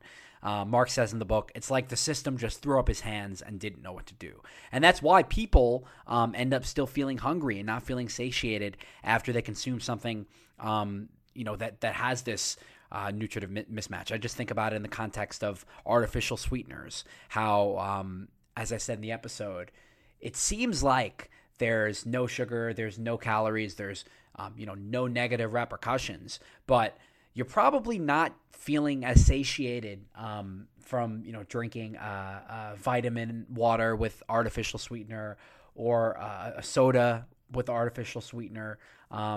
If anything, because there is that mismatch, you're probably driven to consume even more calories. So just kind of putting that into words and explaining, how that's contributing to the obesity crisis. And of course, the whole, concept of vitamins, and how the average American gets like 3 or 4 times as much, of thiamine, for example, as we need. And this is, one of the main differences between, everyone wants to postulate what makes the American way of eating so unhealthy and what's responsible for the obesity epidemic. And I think there's something to the idea that, we fortify, as Mark said, fortify our food. There's so much discretionary fortification that these companies can legally add vitamins as they please to refined flours and to cereal and to, processed foods. And it makes the nutritional info panel seem healthier.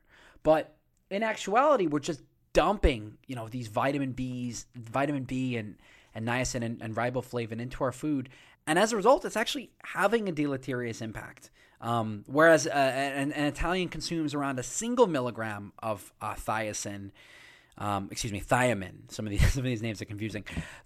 An American consumes 3 milligrams, so 3 times as much, which, and then Italians consume half as much niacin and riboflavin as Americans do today. And that's why, Mark said the growth of Italians, that's why Italian growth is normal and American weight gain is optimal, just like the weight gain in pigs. We're eating, and this isn't a metaphor or anything, like we're quite literally eating like pigs in America. So I thought that was really interesting. And we didn't really get to dive too deep into calorie counting in the episode, but Mark mentioned in the book the idea that like nowadays in 2022, and it's been like this I think for like a decade, you see the calories listed next to menu items. If you go to Applebee's or TGI Fridays, you see like steak fajitas, chicken fajitas, 1,500 calories, and you think to yourself, holy shit, that's like a full day's worth of calories. Or if you go to Panera Bread, you see like, soup is 350 calories, a sandwich is 500. So you can kind of calculate how much you're eating and stay on top of it. And in some ways, that's a great thing, right? People are being more vigilant about their health, making sure that they, keep their calorie consumption at balance. So I guess you would think that knowing how many calories people eat lowers the amount that they willingly consume, right? Like if you see the steak fajitas on the menu for 1,500 calories, or I wonder what I'm curious. I'm going to see. I wonder what the highest calorie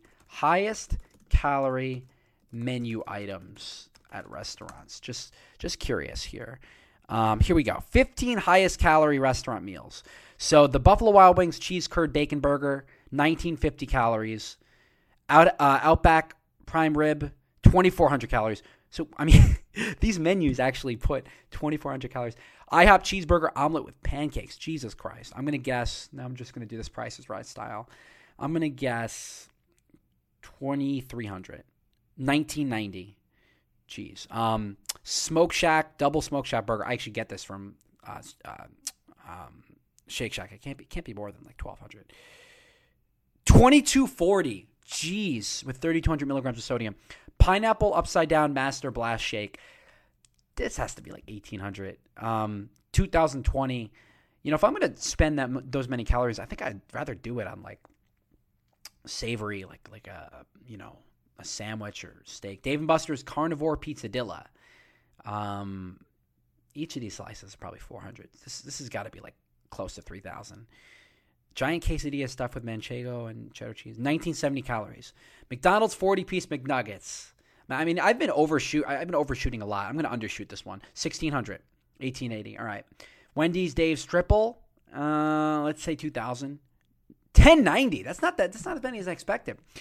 Dickey's Barbecue Pit. I don't know what that is. 3-meat plate.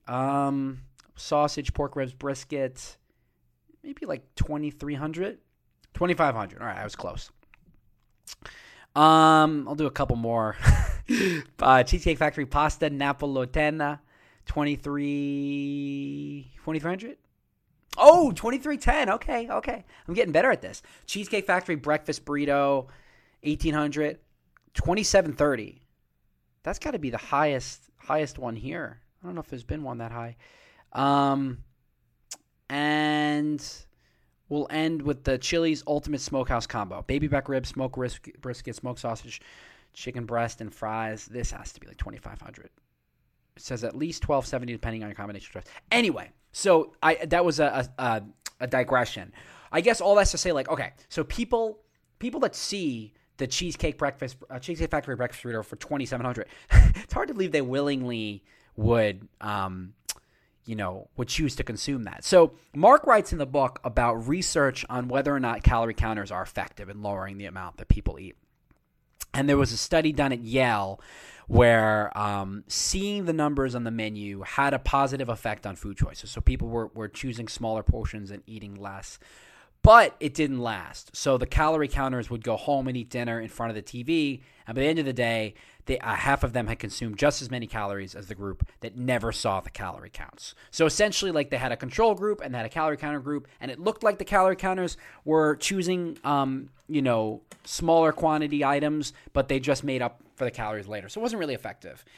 And then there was a law that was passed in New York City in 2008 requiring fast food restaurants to post calorie counters on their label, on their menus. And some people reported using the information to reduce the amount of calories, but 5 years after the law was passed, the average number of calories ordered had gone up instead of down. So basically the research is inconclusive, which is why it's, who knows if they're effective at lowering the amount that people eat. I will say, kind of as an addendum, and this is just a report that I found from Health Day Reporter or Health Day News. So there was a study done in 2020 that essentially concluded that calorie labeling requirements for menus in American restaurant chains could save tens of thousands of lives and billions of dollars in healthcare and other costs. So the idea is that researchers created a model to assess what would happen if the calorie labeling rule led to moderate calorie reductions among 1 million Americans. And they claim that it would prevent close to 15,000 new cases of heart disease, including 1,600 deaths, and 21,522 cases of diabetes. And healthier menu choices could add 8,749 years of life. And this would translate to $14 billion in health costs, as well as up to $5 billion in lost productivity and other costs.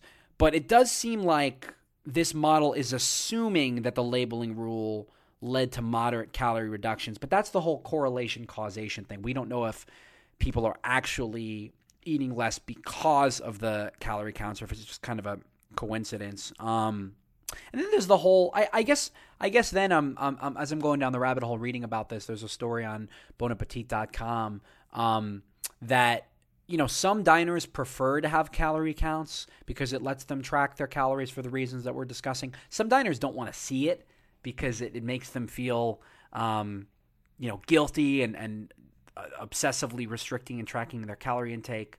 Kind of makes them spiral, and they'd rather just eat in ignorant bliss. So it is kind of divisive, but regardless, we don't necessarily know how effective I don't think calorie counters are. There are a couple more things I want to share from Mark's book, and hopefully you guys will indulge me just because I love talking about this stuff. But I really liked – there was an anecdote in the book, and we didn't talk about it in our interview, but he talked about how there's a village there's a group of people in northern Cameroon and Chad in Africa, the Massa people, and they consider fatness to be a sign of wealth and virility in young men. And so in order to achieve fatness, every year a small number of the Massa embark on a period of incredible food intake. It's called the Guru Wala. I want to make sure I'm pronouncing that correctly. Guru Wala. Pronunciation.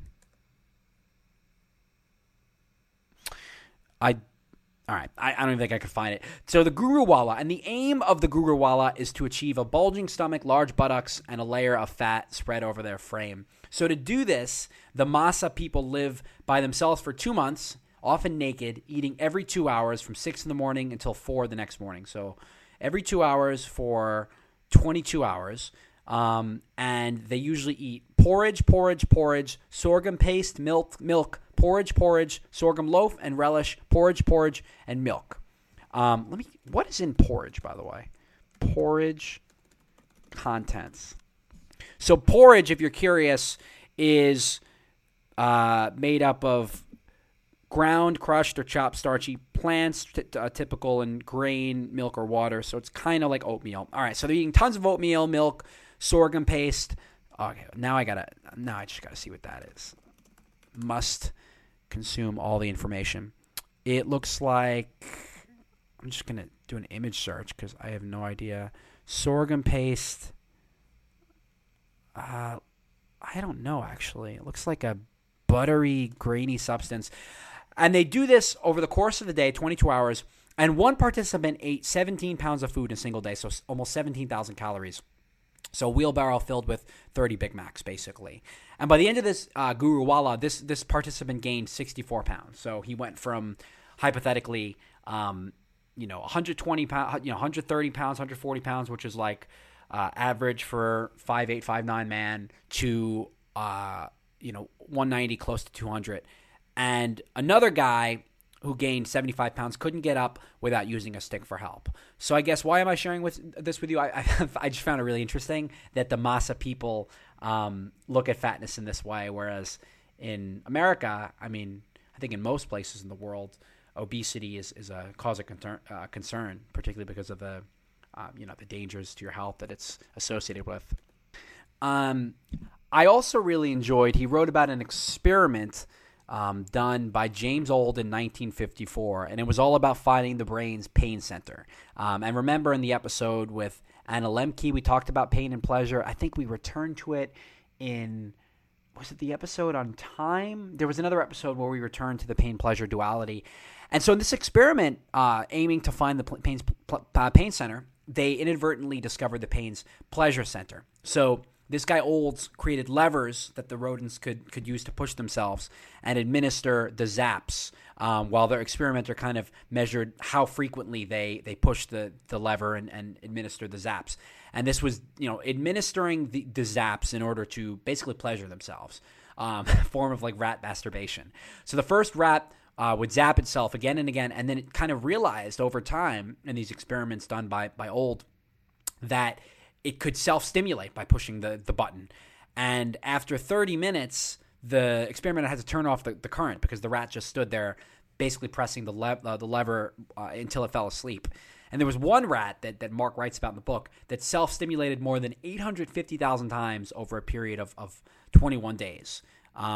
Whether, the choice was eat food or push the pleasure lever, they picked the pleasure lever. Sleep, sex, water, the rat always chose the lever, and would kind of zap itself until it collapsed or sometimes died, right? They would self-stimulate to death. And these experiments were repeated, Mark writes, with other animals like rabbits, goldfish, pigeons, dogs, cats, chickens.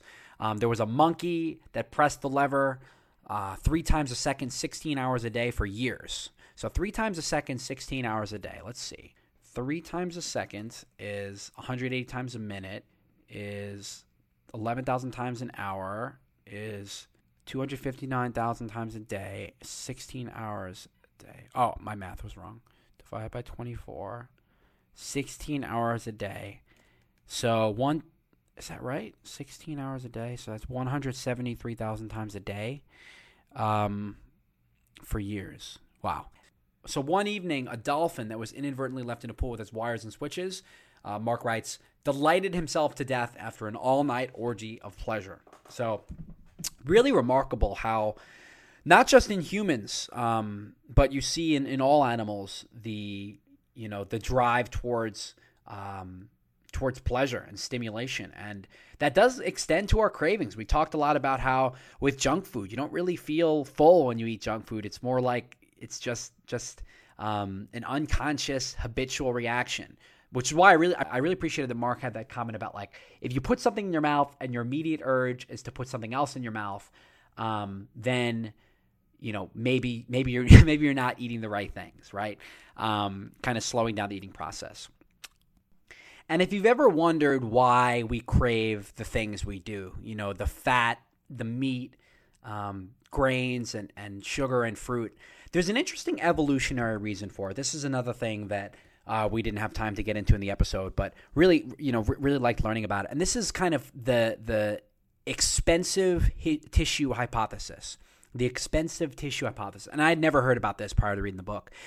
But the idea is that millions of years ago, our ancestors had brains about a third the size of our brains today. And having a small brain meant that our ancestors could subsist on a diet of fibrous plants and not many calories. And they spent a lot of time foraging and eating. And as a result, slow-moving digestion took place, and enabled them to extract nutrients from that kind of diet. But as humans evolved over millions of years into, the people that exist today, our brains got bigger and our guts got smaller and faster. So it wasn't necessarily efficient anymore for us to subsist on this low-calorie, fibrous plant diet. So eventually we had to upgrade to food that packed a bigger caloric punch. So this meant fatty meat, nuts, seeds, grains, sweet food. And eventually, populations of humans evolved the ability to digest milk into adulthood, which gives us a way of consuming one of the few sources of fat blended with carbs found in nature. So I don't think I fall into that group because I'm lactose intolerant. It's interesting. So Mark says that only 4 populations of humans evolved that ability: 1 in Europe, 2 in Africa, and 1 in the Arabian Peninsula. So it sounds like I'm not alone in being lactose intolerant. But in eating this calorie-rich diet, Mark talks about how this enabled us with more time to do other things, right? Instead of needlessly chewing and going to obtain food, we could fashion tools and erect structures and play games and eventually invent cooking, which made our food easier to digest.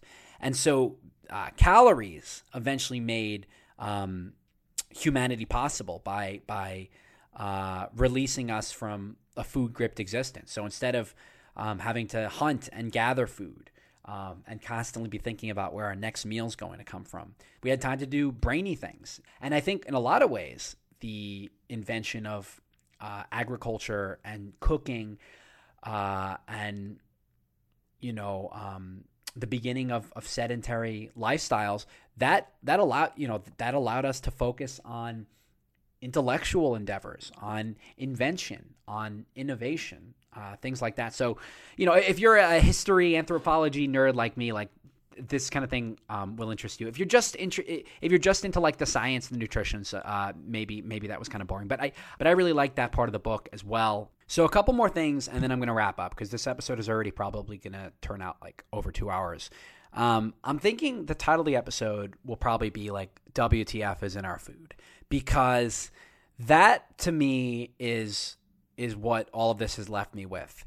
In the episode, Mark talks about how a lot of the food labeling companies, or rather the manufacturers, the food processors, will disguise things for other things. He talked about how a lot of the fat replacers are, put in like milk substitute or whey protein, and you kind of think it comes from a farm, but in actuality, it's actually like a chemical that's created in a lab. And he gives more examples of this in the book. He says that the white whipped topping at Tim Hortons, the Canadian donut chain. So I think Mark is from Canada, if you couldn't tell by his accent in the conversation. So Tim Hortons, of course, that's a very on-point reference. So the white whipped topping at Tim Hortons contains hydrogenated vegetable oil, dextrose, sodium caseinate, modified cellulose, polysorbate 60, microcrystalline cellulose, natural flavor, soy protein concentrate, polyglycerol esters of fatty acids, and xanth gum, but no actual cream. So a lot of it's always perplexing how when you see like dairy products, or allegedly dairy products that you would think would need to be refrigerated, and they're in the center aisles at CVS or the supermarket because they don't actually contain dairy products and they don't need to be refrigerated. That's the case for a lot of the creamers that I'm guilty of consuming religiously. He also talks about how Oikos 000 blended Greek yogurt tastes creamy, sweet, and fruity, but contains no fat, no added sugar, and no fruit. Halo Top blueberry crumble ice cream stimulates sweet receptors with stevia and erythritol, a sugar alcohol.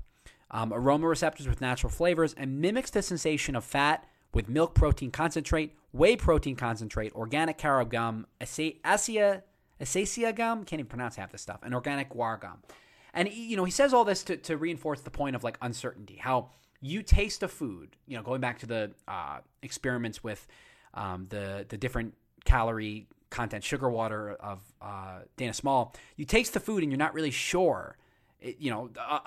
If it's 75 calories, you taste 75 calories, that's a match. But if it's 100, if it's 150, you have that mismatch. There's uncertainty. So you're going to keep eating, keep consuming because you're not really sure what to expect. And so I think those examples are really illustrative of that point. I want to reiterate, and I've said it, Mark said it, you've heard it everywhere, but this is really an American problem because other countries, Mark says wealthy, advanced, science-forward countries, Denmark, Finland, those guys are on top of everything. Look at their education systems. France, Japan, Korea, Spain, Sweden, Italy, of course, do not fortify their flour with vitamins. And they don't have the glaring obesity that we have. And you see this beginning in children. European children eat olives, pate, cheeses. And our children eat chicken nuggets that come in a package and are made with rib meat. Microwave pizza that doesn't actually contain real cheese or real dairy. They've developed fine, healthy palates with nutritive match. Whereas we eat, as I said earlier, as Mark said, we eat like pigs in a barn, and we get fat like pigs in a barn. And the brain circuitry that is responsible for pleasure and enjoyment that we've talked about is shriveled like a raisin. And to me, the most emblematic example of this is Soylent. I don't know if any of you guys have had Soylent before. One of my good friends who listens to the podcast, he went through like a Soylent phase where I don't know if it was for diet reasons or he just didn't have time to eat. He was consuming those Soylent drinks, I think 3 times a day, every day for like a month or something. And Soylent is essentially like a meal replacement. If you haven't heard of it, it comes in a little beverage container, and it basically has like everything that you need to survive. Without if you didn't eat or drink, I don't know if you can get by without water. Let's see. Do you need water with Soylent? I feel like you still need water. Yeah, okay. You still need water with Soylent, but if you were like stranded on a deserted island and you only had water, fresh water, and Soylent, you could still survive because the beverage contains, like I said, everything you need. Mark says in the book, soy protein isolate, maltodextrin, sunflower oil, artificial flavors, isomaltose, corn fiber, soy lecithin, and sucralose. So everything you need in Soylent, and you have 5 drinks a day and you're at 2,000 calories. And my friend did this for a month. He did this for, let's see, 5, a lot of math in this episode. 5 drinks a day, 35 times, 35 drinks a week times 4, 140 Soylents for a month. And he just said he felt lethargic and he didn't feel like he was healthy. He felt kind of sick and emaciated. And the reason is, I think the Soylent example is the embodiment of exactly what we're talking about, of what Mark writes is the we know better approach to eating, that we can, reverse engineer instead of going through nature, instead of eating fruits and vegetables and grains. We're going to engineer them in laboratories to basically insert the vitamins and the nutrients that we need into our food through, food processing. And eventually the future we're heading towards in America is Soylent. Instead of meals like they have in Italy where, as Mark says, they put a gob of butter on the pan and they make fatty ribeye steak and asparagus and delicious broccoli and bread, baked in an oven.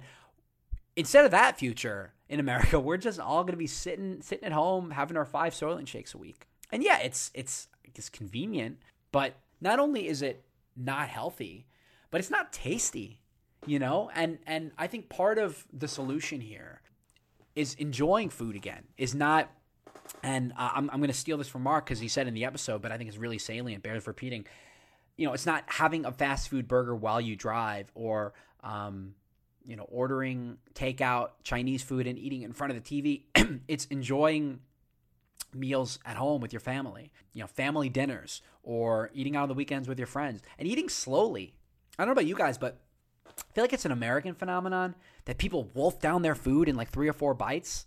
I'm someone, because I talk so much, unsurprisingly, it takes me a long time to eat my meals. Sometimes if I'm sitting at a restaurant with like 4 or 5 people, I'm always the last one to finish because I'll take a couple bites, I'll have some water, drink a lot of water, and then we'll have a good conversation going. Mealtime is fun. It's a part of connection, and I think that kind of the antithesis of that is soylent beverages and the path that we're going down. So if you get nothing else from this episode, try to slow down when you're eating. Appreciate the food. If you have food in your mouth, like Mark said, if you have food in your mouth and you're already thinking about putting more food in your mouth, that's probably not a good idea. Try like the mindfulness tasting exercise, which I think I mentioned in an episode on mindfulness, like mindful eating, but try like putting some, chocolate on your tongue and feeling it melt, or, savoring a clementine in your mouth, or there's something, having like a nice bite of meat and really savoring the flavors.